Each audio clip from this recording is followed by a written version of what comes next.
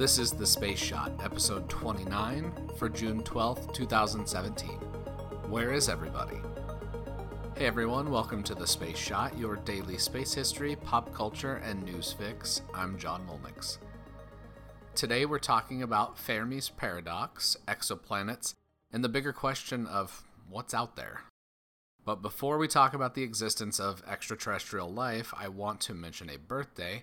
On this day in 1843, Sir David Gill, a Scottish astronomer, is born. He is remembered for measuring the distances between Mars and Earth, the distance to some nearby stars, and the distance from Earth to the Sun. Gill was also one of the first people to use astrophotography in his astronomical studies. By using astrophotography, he could determine the positions and brightness of the stars he was cataloging. The techniques he developed to view a comet in 1882 were then applied to a survey of the southern sky, and Gill's Annals of the Cape Observatory lists over 450,000 stars of varying magnitudes. He worked primarily in South Africa and was Her Majesty's astronomer at the Cape of Good Hope until a few years before his death in 1914. Surveying the sky and cataloging stars is something humanity has done for hundreds of years. It's only in the last 25 years or so that we've started surveying other planets. During the 1950s, while Enrico Fermi was working at the Los Alamos National Laboratory, he had his now famous lunchtime conversation about where is everybody? Fermi's paradox, briefly put, has four essential parts. First, there are billions of stars in our galaxy that are similar in age and also older than our Sun. Second, there's a high probability that a percentage of these stars will have Earth-like planets that could eventually be capable of developing intelligent life.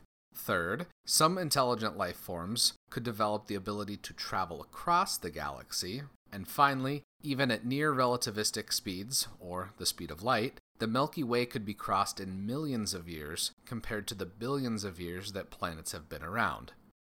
Fermi's reasoning is that the Earth should have already been contacted by alien visitors by now. The lack of evidence to show that we've met with extraterrestrial life is what led Fermi to ask, where is everybody?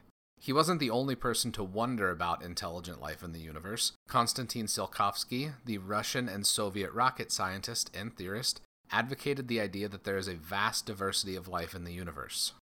Winston Churchill started writing an article about extraterrestrial life in 1939, but set it aside to revise it in the late 1950s after the end of World War II and his final term as Prime Minister. Churchill, Fermi, and Tsiolkovsky were all thinking about who's out there and where are they. During their lifetimes, the discovery of exoplanets was still in the realm of science fiction rather than science fact. Fast forward to the 1960s, and Frank Drake, his famous equation, the Drake equation, has been used as a basis for conversations around how many intelligent civilizations could be living in the Milky Way galaxy. The Drake equation, Fermi's paradox, and other writings are all concerned with answering the question, are we alone in the galaxy? There's some interesting possibilities as to why we don't have confirmation of other life in the galaxy, and I'm going to briefly touch on three of the most prominent ones right now. The first, and I think most depressing option, is that we are alone in the galaxy, that somehow no other intelligent life form exists among the billions of stars in our galaxy. This is something I find extremely unlikely, and again, very sad. The second option is that we are the first intelligent life that's capable of searching for other life forms, while also broadcasting our existence to the galaxy. The third option is the so-called zoo theory, where an advanced race would prevent external contamination or contact with our civilization. Similar to the Prime Directive in Star Trek, non-interference by alien races would allow our species to evolve naturally without external forces taking us in a direction we might not want to go. Whatever the case may be, it's an interesting thing to think about because more and more planets are being discovered each year. The inevitability of finding alien life grows with each successive generation of telescopes and more planets that are found with those new telescopes. As of June 8, 2017, there are 3,492 confirmed planets in the Exoplanet Archive run by NASA and Caltech.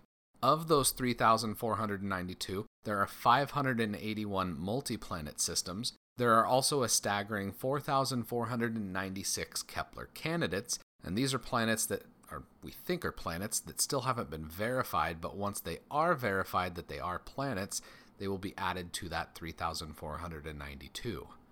By the 2020s, the next generation of space-based telescopes will become operational, allowing for the possibility, this is really crazy, of directly imaging other planets, potentially other Earth-like planets as well.